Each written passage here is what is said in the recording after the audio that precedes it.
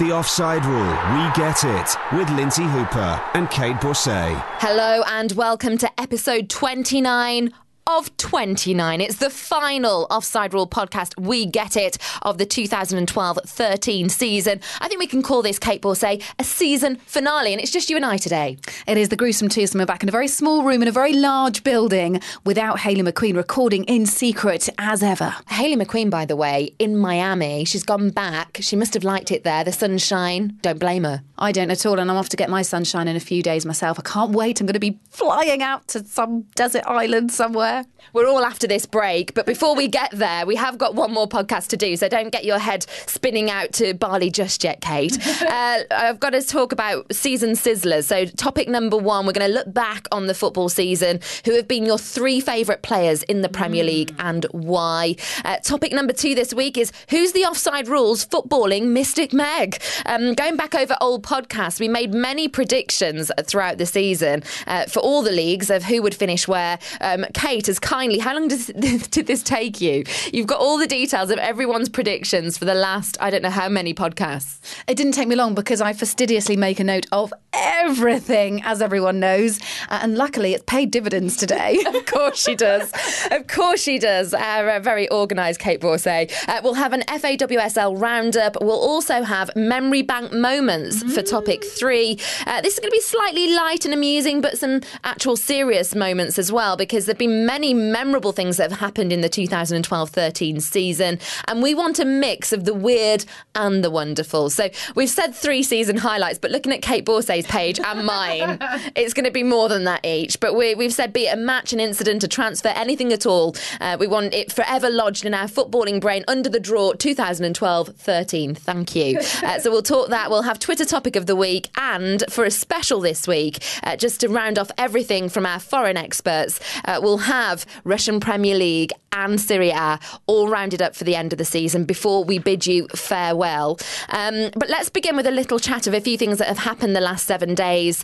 And I'm going to hand over the microphone to Kate because I think I should actually pitch in here with what I was up to on Saturday. Well, we should welcome our studio audience as well on today's show who've joined us for this final recording of the season of the Offside Rule. It is handy to find some sound effects on your iPhone, isn't it, Kate? Don't press the fart one.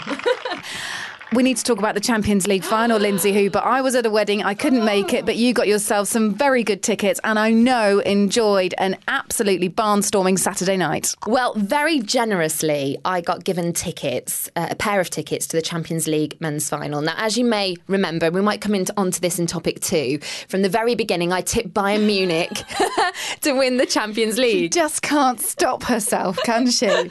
Well, someone in the office here as well went for Borussia Dortmund. He actually gets in touch with the podcast quite a lot, Mark Hurst. He owes me coffee and a muffin because he went for Borussia, I went for FC Bayern.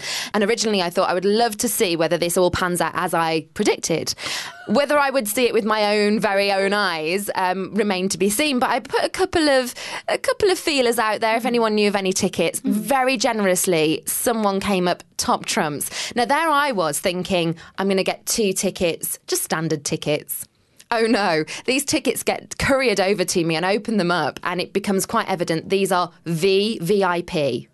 So very, very important people. Which is exactly where you belong, of course, Lindsay. I don't think quite. And because Simona Felsberger is our Bundesliga correspondent and happens to be one of the biggest Bayern fans going, I thought I could not offer the ticket to anyone else apart from her. So I gave her a call and she drove. She drove for 10, 11, 12 hours to come and see the game. Must have been an Audi. A BMW, I think.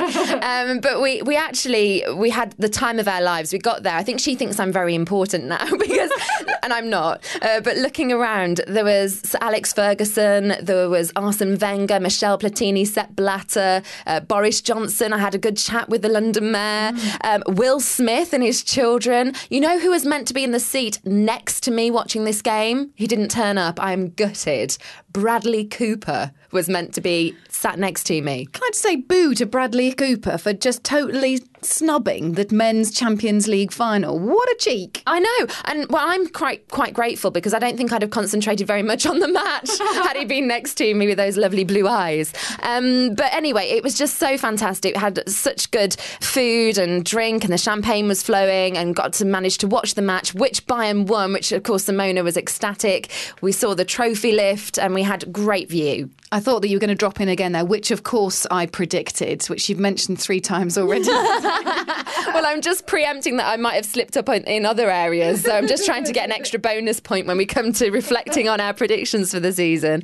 Yeah, I just have to say a big thank you to the person that sorted me out with the tickets. They know who they are and they were absolutely brilliant to me.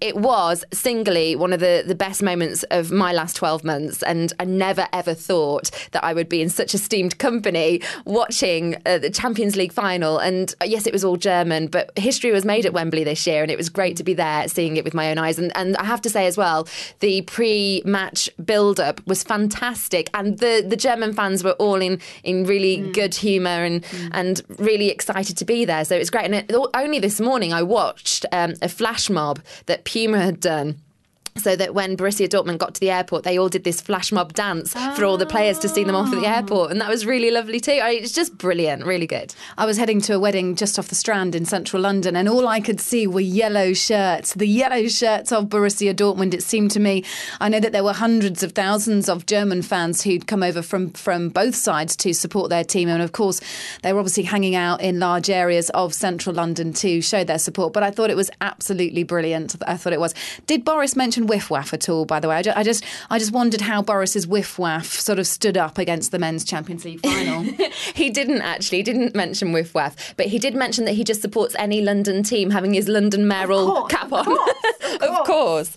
I have to say as well that we'll put some photos on the Facebook page. I'm sure Simona won't mind me sharing a couple of her looking ecstatic as well. So we'll put a couple on just so people can see us in our full glory watching the match, but some great pictures that we managed to get. On next, though, to the Women's FA Cup final, which was on Sunday, Arsenal versus Bristol Academy. And having watched Bristol Academy, they've been so good this season. Arsenal, slight stutter in the league, but you do think their experience will prevail. Yeah. And it did in the end. I mean, 3-0. Rachel Yankee with a great cross to set up Steph Horton for the first goal in the first few minutes, and that really got them on the way.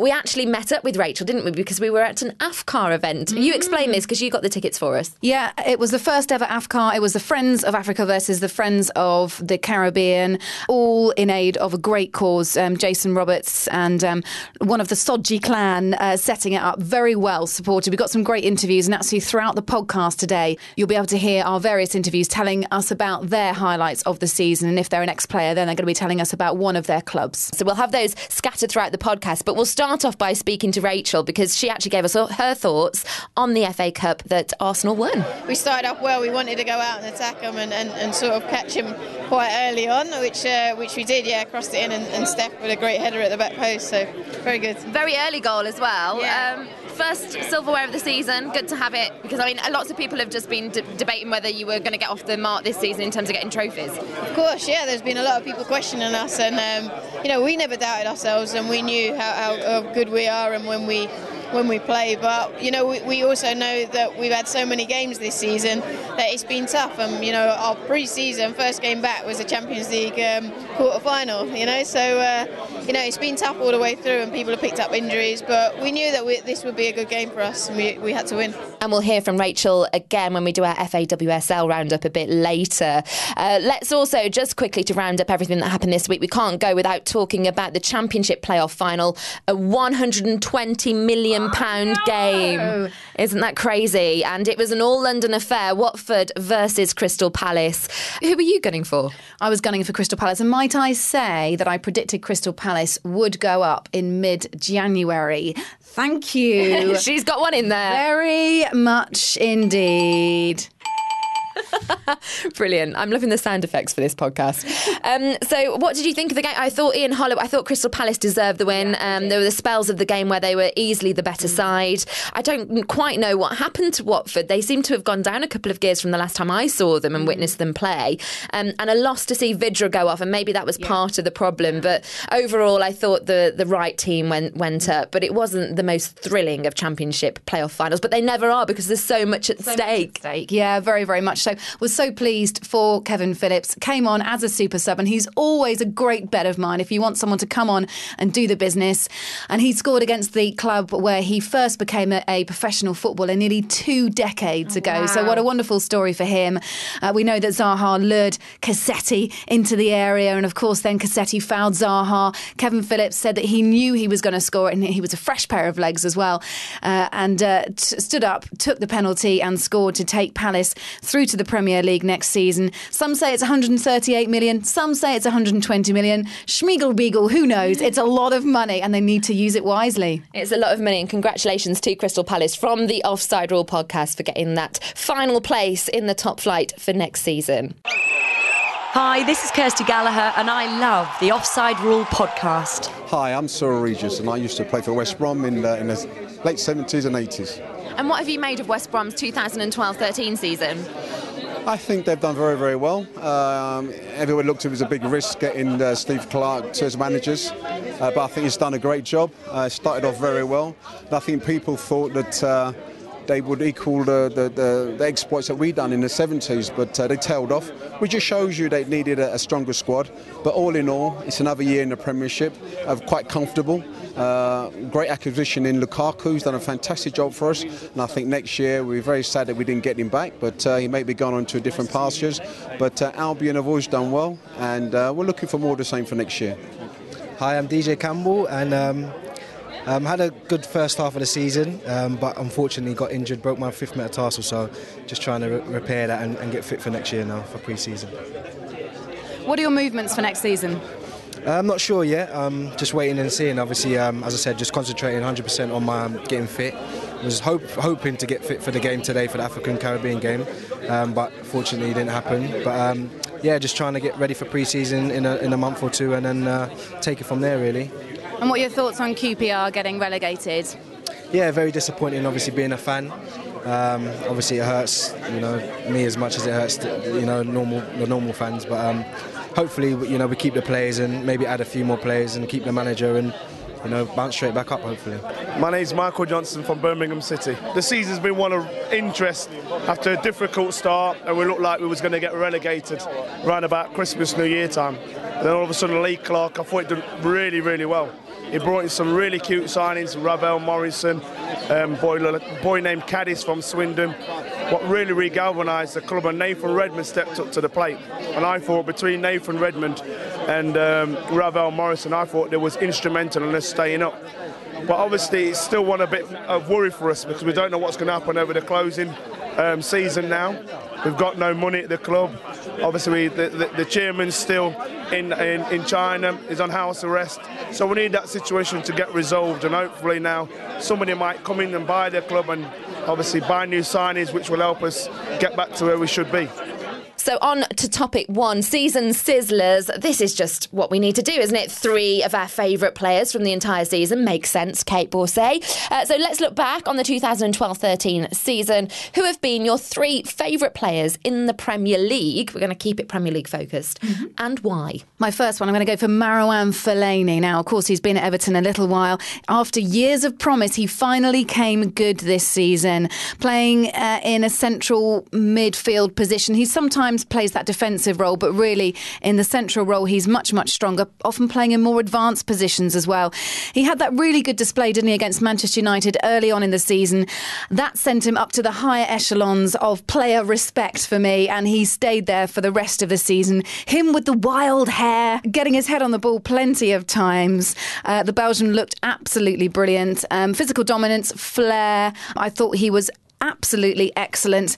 Locked down the midfield for Everton, definitely gets one of my votes. My second Premier League player of the season goes to Christian Benteke. Power, work rate, he's clever as well, isn't he? Good choice, very clever. I know this was one of yours as well, a cool finisher to another Belgian. Isn't he? Another Belgian. I've gone really Belgian heavy, actually, thinking about it. Really an inspired signing, £7 million. He's signed for Aston Villa, turned 22 in December. So such maturity and composure for someone so young and in his debut season. Yeah, when I was thinking about having him and when I found out that you'd chosen him, I've obviously gone someone else, but I had put promise by his name and value for money. And those were the two things that I just thought stood out about his season. If we were rating people with like five stars or the number of stars for each particular thing, a bit like they do on some travel websites, we'd give him 5-star for value. TripAdvisor. we do 5-star for value, wouldn't we? And then we'd do 5-star for promise potential. Scored over 20 goals this season. I don't need to say any more about him as well. He really picked the Aston Villa team up, and that was a team who were faltering and dragging and sluggish throughout much of the season. And if we're going to go with that theme of holiday ratings, I think going on to your next player, we're talking an all-inclusive here. We are indeed the all-inclusive player. 5 stars for all-inclusive. Let me give you a little sound effect for this one. What on earth is that? It's a drum roll. Juan Mata gets my overall vote for player of the season. If that was a drum roll, try that again. Was that a drum roll? Seriously? Hang on. Oh, yes. Okay. Just to be sure, Juan Mata gets my overall vote for player of the season. He's only 25, yet he plays with someone. His all-round game really says to me maturity, experience, controlled and conjured. He's just so delightful to watch and so regularly consistent and so regularly put in those really good performances. He settled many of the Chelsea matches this season. If we take a look at some of his stats, scored 20 goals for the season, had a hand in 33 assists. That means he was directly involved in 53 goals for his club, which must be well over a third, I think, of all of Chelsea's goals. You've got to bear in mind as well that Mata's played 1,555 games this season. He's played a lot of games indeed, hasn't he? If you look at Gareth Bale, 52 appearances this season, RVP 53, 66 appearances is what Juan Mata has clocked up. I think he's only missed about 5 of Chelsea's games, scoring in some crucial games. That included a goal in the final game of the season against Everton that helped them clinch 4th place. OK, well, I will go with number 1, Frank Lampard. 22 goals in 55 appearances and breaking Bobby Tambling's record. It was just amazing to see. And what a season he's had at Chelsea. It started as well at the beginning of the season with real question marks over whether he would be offered another extension at the club, despite the years of service. But for me, he's been one of the best players in that squad this season. Despite his goals, he was just part and parcel of everything that was going on in that side this year.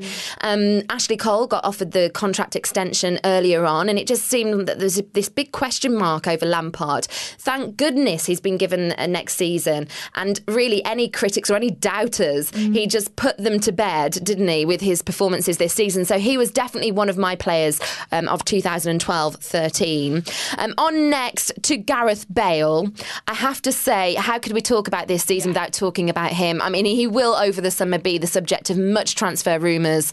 Whether he'll stay at Spurs remains to be seen. I hope he does, but the big guns are going to come in for him. Real Madrid, PSG with the money. I'm not saying they're a big gun in Europe, but Barcelona even. I can see that there's going to be a real scramble on Daniel Levy's hands to try and keep him at the club, but he's done it before. He's done it with bigger players before, and I'm sure he'll try and do it with Gareth Bale this time. Still so young, and for me, the 2 highlights, the 2 goals of the many goals he scored this season were his goals against Swansea and Norwich. They were breathtaking.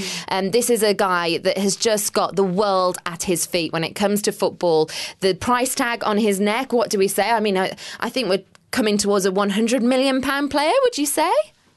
I don't know whether I would lumber him with being a £100 million player, because I think the reason why I haven't directly gone for him, and of course I know he is undoubtedly one of the Premier League players of the season, is that I think the best is yet to come from Gareth Bale. In terms of his worth, you'd have to look at his contract length, etc. And I know the big guns are sniffing around him. Daniel Levy obviously held on to Luka Modric, but he lost him the next season. And, I can't say that Modric had his best season once people had started sniffing around him. I really want Gareth Bale to stay on his feet more. I want him to mature slightly with that aspect of his game. And then I think we may see something truly exceptional from him. I'm going to go for another prolific goal scorer from this season. Goes against my grain a little bit because I always like to pick out the unsung heroes in squads. But I am going to go for Michu from Swansea. Number one, Swansea have been the team that I've enjoyed so much this season watching. And it's partly been down to him. His 22 goals in 43 appearances. And he started off on a great footing, didn't he, with a brace against QPR in the opening game of the season. And it really went from there. So Michu, Gareth Bale and Frank Lampard. And I believe, Kate, you have some from Hayley that she's mailed us from Miami. She certainly has, yeah. Now, we know Hayley is a big Manchester United fan and she's been singing this chap's praises all season. He's never out of her fantasy football team, and that's Michael Carrick. She says, for being just brilliant, finally getting the recognition he deserves. I know he won the Manchester United Players Player of the Season as well. She says, this is not some breakthrough season. He's been quietly and effectively going about his business in this manner for many seasons. It's just taken a while, strangely, for him to be truly appreciated. Classy Carrick is what she says. She also gives us Mata for being Mr. Consistent and a pocket rocket. Let's give a shout to a centre-back as well, Jan Vertonghen for Spurs. First season in the Premier League. 6 goals. He's useful at the back. The epitome, really, of the modern centre-back. Pace and quickness, and he really cleverly marks skillful players. Scored 6 goals, so as useful at the other end of the pitch as he is in his centre-back position. Scored that wonderful goal at Old Trafford. A brace against Liverpool at Anfield as well. Was the Barclays Player of the Month for March. So Jan Vertonghen gets a nod from us too in our 2012-13 Premier League Player of the Season. Hi, I'm Matt Letitia and you're listening to The Offside Rule, 3 girls talking about football. Hi, I'm Alex Scott. I play for Arsenal Ladies. I also support Arsenal men's team. So with the men's team, what have you made of their season, 2012-13? Do you know what? I think it's got to be a successful season for us. People writ us off at the start of the season with the team that we've got, but we managed to scrape in 4th place and secure Champions League for next season, so that's a real positive. And what are your hopes for next season? Sign a few players, a few experienced players, and hopefully we've got to be looking at lifting a trophy. It's been far too long now. I am Jason Ewell, ex-Charlton, Wimbledon, Blackpool, Doncaster, Middlesbrough, Southampton, AFC Wimbledon as well. The list goes on. We're going to concentrate on Charlton if that's okay. Yes, fine, yeah. Let's go with Charlton. First season back in the Championship, mid-table finish in the end. A really sturdy finish for them. Yeah, no, it was. I mean, everyone sees it as a team that comes up from League One, always going to be favourites to get relegated. But for us, it was more about sustaining our status this year. When we had a bit of an indifferent season, especially at home, not winning as many games as we like to, but I think we more or less finished up with one of the best away records in the league, and if that was going to be the thing that kept us up in the league, then we'll be happy with that. Disappointed we didn't win as many games at home as we like to, but after the Millwall game when we lost 3-0 at home, there's a lot of bad things being said towards the players and the management of how we've been doing things, but from then we went to the end of the season unbeaten. I think it was, and finishing in 9th position, which is a good season for us, and we're more than happy now with that and to look to build for next year. What are you expecting for next season? For us to build on what we've got. I think from when Chris came in originally, there was, myself included, sort of 19 new signings. Everyone was thinking, oh, will it work? Will it won't work? And it did in the first year, and what we did last year was we improved on that squad, and now it's again of having the core that we've got and building again.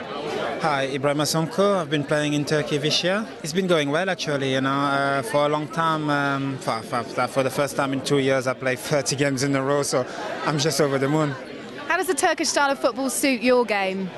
It's slightly slower than the English game, I'm not saying I'm getting slow, but it's more technical and everything. So you remind me a bit of the French way of playing, and because I've been based in France for a long time before I come to England, so it's a bit more suitable for me. Let's talk about one of your ex-clubs, Reading. Sum up your thoughts on their season. Yeah, I follow them over Twitter, and text the boys. Few of the boys are still to pick to a lot. I think they had the up and downs, they needed to be probably a bit stronger at some point in the league, but they were just too short, maybe, the championship team went up, needed to be changed slightly for Reading to be able to stay in a Super League, to the Premiership. But overall, I think it was a great experience for some of the boys. I think they tasted it now, and they were going to be more likely to try to go back up straight away. Next up, the one that I've been waiting for. Yes, I might have gloated about predicting the Champions League final winner a long time ago, but I'm going to try and remain reserved. I think there's other areas where I've really let myself down, actually. So we're going to see over the season how it's gone. We're asking now, who's the Offside Rules footballing mystic Meg? Is it Lindsay? Is it Hayley? Is it Kate? Now, to set up this, over the course of the Offside Rule podcast this season, we've made predictions, bold ones sometimes, throughout many episodes. Kate has made a note of these because, of course, she is that organised. And if anyone has ever stepped in for any one of us, so if I've been away when Faye has potentially stepped in and other people, or Hayley's been away and we've had Natalie Sawyer on board, then they score the points for the person that was missing. Is everybody clear? Yes. I'm glad. So what we're doing is we're going back over old podcasts for the many predictions that we've made throughout the season and who really is the 2012-13 footballing mystic Meg out of us three girls. We're going to start with podcast 10. This is when we made our first predictions back in mid-January, and we talked about the championship ups and downs. So in terms of ups and promotion, we had to predict who would go up via automatic places and who through the playoffs. Now, if we've predicted the right team, we get a point, but if we're spot on by saying automatic or through playoffs and we say that, then we get an extra bonus. You also get a bonus if you said something particularly pointed, intelligent, or just darn right that needs bragging about, basically. So we'll start with the promotion race, and in the end it was Cardiff City and Hull City who went up through the automatic places. And as we've now alluded to at the start of this podcast, Crystal Palace, the team that went up through the playoffs. So did anyone get that right? Well, looking at Kate's predictions, Kate, you did very well here. You got Cardiff, Hull and Crystal Palace in terms of mentions. You just got them slightly off kilt because you said Hull via the playoffs and Crystal Palace you thought would get automatic. But that means you get 3 points. Lovely sound effect. I'm going to leave you doing those as we go through. So Kate gets 3 for the championship promotion. Hayley gets 2 because she said Cardiff automatic and she also said Hull, but she didn't say through the automatic places for Hull. She just said Middlesbrough for that. So she gets a promotion for Hull, but not through the automatic places. You're an idiot. Don't say you're an idiot to Hayley McQueen. She's going to come back from Miami and get you. And I said, so that was 2 points for Hayley, by the way. And Cardiff, I said through automatic. I actually tipped Leicester automatic. I don't even remember doing that now. And I said Hull. So I said Hull via the playoffs, but Hull, of course, went up through the automatic places. So I get 2 points as well. So you're actually leading that one, Kate Borsay. Fantastic. Do we get a sound effect for that for you? Ka-ching! In terms of relegation, it was in fact, oh my life, I can't believe we're going to have to go over this. Peterborough United, Wolverhampton Wanderers and Bristol City who went down. Nobody tipped Wolves. Who would have done that? Anyway... yeah, that's how I feel. So we'll go with Kate. Kate, you get 1 point because you said Bristol City to go down out of the ones that you tipped, but you didn't get any of the others. Hayley also gets 1 point. She said Bristol City, but didn't get any of the others. And I get 2 points because I said Bristol City and I said Peterborough to go down. Hell yeah, put 2 down on Lindsay's list. We next go on to Pod 14. This was in mid-February and we were talking about Premier League relegation back then. Now, we did come back to this topic a little bit nearer the time. So let's go with this one. So Premier League relegation, as if you need reminding, in the end it was Wigan Athletic, Reading and Queen's Park Rangers who went down. I'm happy to say we all finish with 3 points. Put 3 points down for all of us because I said QPR, Wigan, Reading. And Hayley did the same. And you said 2 of the 3. You said QPR and Wigan. But you also get a bonus, Kate, because you said QPR will go down with a good few games to go before the end of the season. So we're giving you a bonus there. So well done on that one. So that was 3 each. And then at the beginning of April, podcast 21, we went on to League 1 and League 2, promotion and relegation fights. So we're starting with League 1 promotion. This is what actually happened. Doncaster Rovers and Bournemouth went up automatically. automatically Yeovil Town went up through the playoffs. So this could be where I score. Doncaster were tipped for promotion by all of us. So we all get a point for Doncaster. Kate and Nat, which equates to Hayley, both tipped Bournemouth for automatic promotion. So you get an extra point there. And I tipped Yeovil to go up via the playoffs. Yes, I even said that. So apparently I get a bonus there. So I get 3 points for this one, and you both get 2 points each. On to League One relegation. 4 teams go down in League One. Scunthorpe United, Bury, Hartlepool United and Portsmouth in the end. I can tell you that it was actually Natalie Sawyer who stepped in for Hayley, who got the most points here. She was bang on, Natalie. Bang on. 4 points you can put to Hayley's name, courtesy of Nat, and we both get 3 each. We all tipped Hartlepool, Bury and Portsmouth for relegation, but it was Nat who went for Scunthorpe on behalf of Hayley McQueen. League 2 promotion next. It was Gillingham, Rotherham United and Port Vale who all went up. This is how it played out in terms of our predictions. I've scored quite a few points on this one. Bradford City as well, going up through the playoffs, which was a big shout from me. This was a big shout. I had a feeling in my bones back then, because Bradford were doing so well in the Cup. I thought they'd recover, and they did. So, in terms of points, Nat was filling in once more on this podcast for Hayley. She got 2 points for Hayley McQueen, if you put those down. And then, Kate, you got 2 points as well. I think it was basically because you both tipped Gillingham and Port Vale for automatic. I got those 2 points as well for tipping Gillingham and Port Vale, but I also get an extra 2 points because I tipped Bradford for promotion, and yes, I said via the playoffs. So that's 4 points for me. A train horn. Brilliant. Have you put my 4 points down, Kate? Because she's too busy. She's too busy concentrating on the sound effects. So you've got 4 points, have you? An extra 4 for that one, yeah. Dearie me. 1, 2, 3, 4. League 2 relegation. I have to say, we made predictions here, but there were just 4 points separating the bottom 8 teams at the time, and there were only 11 points separating mid-table Bristol Rovers from the bottom of the pile, Aldershot, when we made our predictions. So it was a really difficult one to score any points. In the end, Barnet and Aldershot were relegated, and only Nat got any points out of that one. She tipped Aldershot, so she gets a point for Hayley McQueen. Excellent. Absolutely excellent. We go on. What? She gets 1 point. She gets 1 point, that's it. Yeah, just 1 point. 2 more to go. Keep with us, listeners. Podcast 23, mid-April. It was Euro success, and Faye was a substitute for me when I was away, but she knew what my tip was. She knew that I'd tipped Bayern Munich, so thankfully she said it. And I did tip them from the start, and I'm going to argue my case here to get 2 points, although Kate's looking like I should only get 1. But I did tip Bayern Munich to win the Champions League. Kate went for Benfica, and Hayley went for Real Madrid. So did we say that I get a bonus? Because I tipped that very early on. I'm sorry. I'm sorry? I'm sorry. Is that because I've got too many points already? You've only got 1 point now. Okay. Well, 1 point, I'll take that. I'm still going to win. So with one round to go, I can give you our scores here. Lindsay, you're on 18 points. Hayley McQueen, with Natalie helping her, is on 17 points. And I'm on 16 points. We have 1 round to go, folks, which is all about crunch time in the Premier League. Crunch time in the Premier League. This was podcast 24. I didn't know it was that close, actually. I thought it was out in front by a good couple of points. Maybe I won't win. Premier League positions.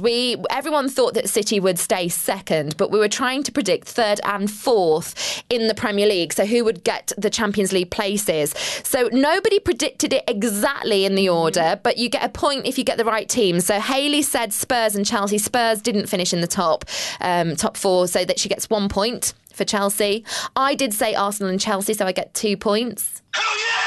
But I said third, fourth. I got it the wrong way round. I said Arsenal had finished third. And Kate, you said Arsenal, Spurs, so you only get 1 point because you said Spurs. You ugly. Your mother ugly and your sister ugly. You just plain old ugly. I don't think that's quite appropriate, Kate Bosse. 1 point for you. And then in the relegation, we did readdress this. QPR and Reading were nailed on by that point, but we actually, in the final berth, thought we'd go for the final team. And Hayley and myself both went for Wigan. We both get a point each. And Kate Bosse, you went for Stoke, but they survived. And that's it. So can we have our overall totals, and we'll find out who is the footballing Mystic Meg of the Offside Rule podcast. And the totals come in as followed. In third place with 17 points, Kate Borsay. Another boo. Hayley in second place with 19 points. With a bit of help from Natalie Sawyer there. And myself on 21 points. So I actually won this. I'm the Mystic Meg. That is the sound of Lindsay's very large head combusting from all the glory she's been seeking all season. It actually wasn't as much as I thought, though. I thought I'd got a few points ahead of everybody else. But in the end, it only came down to 2. I was 4 ahead of you, though, Kate. Yeah, thanks. We'll move on and we'll go for an FAWSL chat. A little bit different this week because we caught up with Rachel Yankee at the AFCAR event. But we'll start, first of all, because we had the Women's Champions League final last week, Eni Aluko joining us. We just wanted to do a bit of a thank you, really, didn't we, to Pitch PR, who helped us out with that. And we had such a good time. And we spoke to so many people since who enjoyed the Women's Champions League final and enjoyed the podcast that we put out. So thank you very much to everyone involved. Rob Marshall as well for doing the video. Hopefully people have been on our YouTube page. We created to see a visual behind the scenes of what goes on with the Offside Rule podcast. Absolutely, yeah. So thank you to everyone involved in that one. And you had a quick catch up with Rachel, didn't you, about the Women's Champions League final? She was there in the stands watching the Champions League final. Yeah, it was good, but it was, so disappointing because it was like one of them ones that you feel like you kicked yourself because, we should have done better. We should have got to that final. But I was happy that Wolfsburg won. I think you could kind of see it. Leon had the better of the game and it just kept looking like Wolfsburg were going to nick it and, they did. They got the penalty, they took it well and, fair play to them. Congratulations as well for them to win. Thanks very much to Rachel Yankee. And by the way, she held her own with all the boys at the AFCAR game, didn't she? She certainly did. She looked very, very sparky. Alex Scott also great in that game and Eni as well put in a great performance. Yes, it was great to see them performing on par with the boys. And if we say, actually, they had the edge really, didn't they? I think so. They looked remarkably sprightly. Considering Rachel had played in the Women's FA Cup final the day before, she looked more hungry, as did Alex and Eni. They looked more on it and more hungry against the ex-pros, the big names there. We had many, many big stars of Africa and the Caribbean, and I thought the girls did exceptionally well. Well, it just remains for me to say that I'm actually off. This podcast is being recorded prior to me going up to see the Liverpool-Lincoln game, but we could have new league leaders because Birmingham are playing Chelsea ladies as well, so Chelsea could go back to top of the league, although there's a lot of difference between how many games have been played in the FAWSL at the moment. But we'll do another roundup of FAWSL when the Offside Rule podcast returns, which will hopefully be the start of the next season. We'll come to that a bit later. Topic 3 then, we'll go on to memory bank moments. There have been many moments in the 2012-13 season. We wanted a mix of the weird and wonderful, ones that have cemented in our memory going forward for many years to come. When we're old ladies in our rocking chairs, what will we remember about the 2012-13 season? Kate, I'm going to start with you. All right, some great moments throughout the season. And I have to say, one that wasn't such a great moment was really the manner in which the title was won. I don't think that any team was exceptional this season, and I hope that next season we go on to see some fantastic football and a great challenge on that title as well, starting with 3 of the top 4 managers being new managers to those clubs. I think next season is set for a fantastic season in terms of competition for the title. But let me tell you what I've got for my best moments of this season. The cup final winners, Wigan winning their first major trophy in 81 years. English football's most romantic piece of silverware, of course.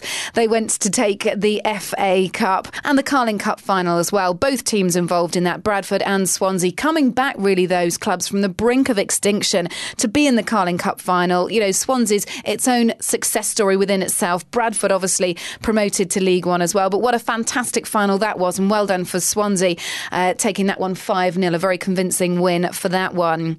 Arsene Wenger, one of my highlights of the season has been... Is this the puffer jacket? This is Puffergate. She loves Arsene's puffer. Never have I seen a man look more like a caterpillar standing on the touchline. Can I say, I saw him at the Men's Champions League final and he wasn't wearing his puffer. Well, that's a shocker. It's probably because it was too warm. If they did a summer version, a lighter version of that puffer, perhaps a gilet, perhaps he'd be wearing that. Particularly the zip on Arsene Wenger's puffer stole the show in many a game. There was that game around Christmas time, and I can't remember which one it was, but he couldn't get couldn't get the damn thing up. He couldn't get the zipper up. And he was fiddling around with it. It was a bit like the Balotelli bib incident. He just couldn't get that zipper up. And this is one of your moments of the season, Kate. It just tickled me to bits. It really, really did. The other was the puffer, the U-turn on Benitez. Now, I'm still not convinced that Benitez was the right man to become interim manager at Chelsea back in November, but he did put in a great performance as manager. And as I said last week, as I alluded to, I think he got about the best that he could have got out of that team. Okay, maybe not the FA Cup, but to win the Europa League and also to finish in third, I think was a fantastic amount of achievement for 6 months' work. And of course, now he's manager of Napoli. Yeah, he's taken over at Napoli. Napoli finishing second in Serie A. It should be an interesting time for them with him in charge. He can be praised, of course, for how he got the best out of David Luiz and also backing Lampard enough so that Lampard did secure that contract extension and getting Torres looking slightly less of a shadow of his former self, albeit in a face mask. The tweets last week for our thank you Twitter topic of the week demonstrate just how the fans did a U-turn and thanked Benitez for the hard work that he put in for the club. Well, I'm going to pitch in with my 2 penn'orths worth of different memories. I'm going to start with one that I think will just be the overriding memory for a lot of people from this season. Who'd have thought in football we would have seen a player kick a ball boy? Eden Hazard, the sort of debate that it sparked afterwards as well. There was a bit of me that sympathised with Hazard at the time because he wanted to get on with the game and it was his passion to get on with the football, and that's what I like. But of course, it's not to be advocated doing that sort of thing, and it just went too far. But made headlines around the world, one of those incidents in the Premier League that just gets global airtime. Not the greatest message we wanted to put out there. But if Eden Hazard thought that he was going to be the person that everyone would remember, along came Luis Suarez and bit Branislav Ivanovic. That biting incident, another one, not a great memory to take, but it is one we will take from the season nonetheless. If only Suarez would just stick to the football and all the other incidents just put behind him, then maybe he would have been PFA Player of the Year and not Gareth Bale, who knows.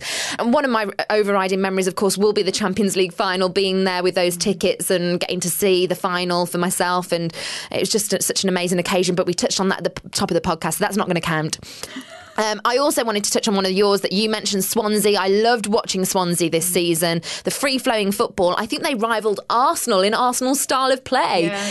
Laudrup, what an inspirational managerial signing. I thought he's been brilliant for the club, and I'm really excited about seeing what they do next season. But I'm going to stick with 2 other different bits. First of all, with a game. I'm going to go for Manchester City 2, Manchester United 3, which for me was a game that was a turning point in the race for the title. Not only that, but Robin van Persie, he hit the winning goal. It was a free kick. What a goal it was. And that turn in the title race, you just saw Sir Alex's face on the touchline and you just knew, actually, this is it. This is where they're going to run away, get a few points advantage. And it was a key game, really. So that was one of the memorable games for me. And the other thing is a couple of notable moments. Fabrice Mwamba's return to White Hart Lane 8 months after he had a cardiac arrest. To see him healthy, to see the applause that he had at that match, it was such a lovely, touching moment. And equally so, Stilian Petrov, every time they played at home, the Villa fans on the 19th minute, that applause that they gave him because he wore the number 19 shirt for them. Such a passionate player for the club. And if they can get someone who can fill Stilian Petrov's shoes in terms of dedication and work rate and leadership on the pitch, then Aston Villa could really be a side to contend with. And that was a viewpoint that actually was shared by Dion Dublin. I was nodding away as I spoke to him at the AFCAR event. This is what he said. Overall, it was a poor season. They underachieved and they weren't good enough, to be honest with you. They done well to stay up. It just shows the manager's fight, and it's shown the players towards the end did have enough quality to get out of a situation they shouldn't have been in the first place. Just feel for the fans, really. They spend their money, they don't have anything to cheer for. It's not the season that's just gone, it's when I was there as well. We achieved nothing as well, so I've put my team and my teammates within that genre as well, and they've had nothing to cheer for years, Aston Villa fans. It's about time they did. And I think if it's ever going to change, it's going to change under Paul Lambert. Do you think next season is going to be a marked improvement? Yeah, well, I hope so, because they do have the youth in the side and the legs and the energy in order to do that. It's just getting that blend, you know. It's a boring thing to speak about, but if the manager gets the right blend and he gets people like Stan Petrov in with that kind of mentality and that kind of desire and will to win, they've got a good chance of becoming mid-table, and from mid-table the season after maybe, pushing towards top 8 or something like that. But it's going to take time, and it's not just going to happen. Dion Dublin there. A couple of quick mentions for the season, a couple of amusing moments for me, because I do take joy out of funny little moments, as you know, Hoops. I loved the moment when Port Vale had a 3,000 strong following at Wickham on the final day of the promotion campaign for them, and there were dozens, if not hundreds, of grown men dressed as popes. They had the tall hats, there's sort of colourful robes, and the staffs or crooks or whatever they are, and everything else, as they paid tribute to Port Vale's leading scorer Tom Pope. I thought that was an excellent moment, and well done to all those guys for finding all those Pope outfits. I'm glad that you've mentioned that, because aside from that as well, it's an aside mention for fans in general, because without the fans, the football season would not be what it was or what it is going forwards. And turnouts like that, the crazy behaviour of fans, and they dress up and get really behind their side. It all makes for the spectacle that it is, and it was brilliant to see. I enjoyed that too. And as fans, we do secretly enjoy a little bit of player humiliation as well, don't we? None other. I have to mention this. Peter Odemwingie travelling 120 odd miles from West Brom to Loftus Road in order for QPR to capture his signature. Can you just imagine him turning up and saying, hello, I'm early. I've got an appointment at 5 to 11 this evening. Do you think I can come in and sign a few forms? And for, Val, the receptionist there at QPR, to come out and go, I'm awfully sorry, Mr. Odemwingie, but neither Mr. Fernandez or Mr. Redknapp has any account of you being here. And for poor old Peter Odemwingie to sit in his car with the flash bulbs going as everyone tries to capture the picture of the evening of transfer deadline day, the humiliation in Peter Odemwingie's face. Well, I think that's a good place to end with their memories, because that has been a recurring theme on the podcast and from people we've spoken to over the course of the season. We'll go on to Twitter topic of the week next. This one was inspired by Jackie Oatley, who said she was on her way to Wembley for her favourite match of the year, the Championship playoff final. We just made a slight amend to that because we wanted to ask what your favourite match for your team was this year. We had plenty of people get in touch. Colette Hall, first of all, on Twitter. That's easy. It has to be when the mighty Celtic beat Barcelona. An amazing game and atmosphere. That was a great game. Absolutely. Then Jamie saying Aston Villa 6, Sunderland 1. The night it all went right. I'm sure Sunderland fans thinking the night it all went wrong. Luke Musto, either Forest's 5-2 win over Derby or Forest scoring 7 against Leeds. If you're a Forest fan, which one would you go for? I think probably the Derby. The Derby victory, because it's such a fierce rivalry over there, 5-2. Paul Oldham said has to be the Manchester Derby, best 2 teams in the Premier League. That was the one that I picked out as one of my favourites of the season. Holly Allen has to be today's playoff final. Solid performance from all the guys, and Palace back in the Premier League. Hashtag Eagles. I think a lot of Crystal Palace fans will be ecstatic just to finish this season off. Just a ball game, said Bradford City in the Carling Cup final, something that you alluded to, Kate. 25 minutes from the end, 5-0 down, and we party on. What dreams are made of. And another one that's come in, Bill Bailey, who's the Great Britain handball coach, you tell me, Kate. He certainly is, and he's a Manchester United fan as well. And he says United winning at City with Van Persie's free kick, the one that I spoke about. He's even put a picture and he's put magic. Frankie said it's got to be us versus Aston Villa, so us is Chelsea. Frank Lampard breaking Bobby Tambling's record, and he's just put, I was there. Hey. Have we got time for a couple more? Yeah. Let's do it for the final podcast of the season. Roscoe76 got in touch saying Rangers versus East Fife, the first game of the season. Not a glamour tie, but after the end of the previous season, it was just great being at Ibrox. Of course, that's a really good one. And Ray Saville, I think it was the Chelsea Aston Villa 8-0 at the Bridge, because I was there. Fantastic. Everyone keeps forgetting that. We should have mentioned that in our highlights of the season, maybe. Not good for the Villa fans, for the villains. We've got now, finally, a foreign correspondent roundup from 3 of our foreign correspondents, La Liga, Serie A and the Russian Premier League. So welcome now to Kate, Michelle and Rhiannon. No, Simona, she did her Bundesliga roundup last week, but I can say from her that she was just ecstatic and she's still flying high after Bayern's win in the Champions League final. But time to catch up with everything from met other girls. Hello. Well, the last day of the Russian season was all about getting into the Europa League and out of the relegation playoffs. Anzhi were already Europe-bound and beaten by Kuban, who joined them there for the first time. Spartak eased past 10-man Alanya to cement fourth, and Rubin snuck in by defeating Krasnodar.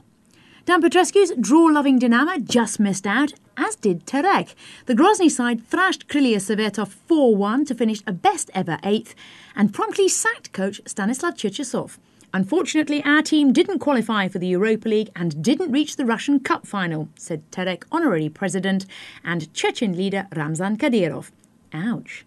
So, CSKA and Zenit are in the Champions League, Anzhi, Spartak, Kuban and Rubin in the Europa League, and top scorers Vanderson and Yura Mavsisyan must soar the Golden Boot in half. Alanya and Mordovia are down, Rostov and Krylia go into the two-legged playoffs against Division 1's third and fourth best, with the cup final sandwiched between. So, it's not all over, but for me, it is now. Do svidania. Juventus wrapped up the Scudetto for their second straight season, finishing 9 points ahead of Napoli. Despite their success, manager Antonio Conte said his squad still needs improving, so expect some additions over the summer. Napoli welcomes Chelsea's managerial scraps as Rafa Benitez moves to Italy. Hopefully, Edison Cavani will decide to stay. He led the league with 29 goals, but is rumoured to leave with Real Madrid as a possible suitor. But Cavani's father says he is not looking to depart. AC Milan wrapped up a Champions League qualification spot after an up-and-down season, while their city rivals Inter have sacked coach Andreas Dramaccioni. Walter Mazzari will be his replacement at the San Siro. The Coppa Italia went to Lazio for the 6th time. They beat Roma to make it 4-5 in Rome derbies. Heartbreaking for Francesco Totti, who misses out on some hardware in his 20th season with the capital club. And no Europe for them either, as Fiorentina and Udinese both earn Europa League qualifying spots. That's a wrap on Serie A. Ladies, thanks for having me. Have a great summer. Thanks to the ladies for their final foreign roundup of the season. And we'll begin there with some thank yous, because as we sign off this final podcast, there's a lot of people we just want to say a quick thank you to. We'll mention, first of all, our foreign correspondents. So Rhiannon Jones, she got us that exclusive with Mourinho as well. So a big thank you to Rhiannon for doing the La Liga this season. Michelle Lissel, who did the Serie A roundups for us. Thank you to her. We also had Kate Partridge over in Russia doing a Russian Premier League roundup every month. And Simona Felsberger for wrapping up everything Bundesliga. We've really enjoyed having you on the podcast, girl, so thank you very much to you. Let's not forget either Faye Carruthers, who's done our non-league roundup. She's also filled in when people have been away and done some editing. She's a multi-talented girl, isn't she, Faye? She certainly is. So thank you very much to you. Kate, who else would you like to thank? I'd like to thank our editors, Sarah Grun and Heather Davis as well, who've been fantastic. Sarah, particularly for the beginning of the season podcast, who they've worked tirelessly and helped us to get this really quick turnaround, because we only have a day or two to get the podcast edited and up. So thanks to them. Thank you to Dave Whartonby, someone you might not know, but he's the voice of all our jingles, and he's a very good voiceover indeed, and he provided those services to us for free, bless him. He's also available for hire. Yes, he is.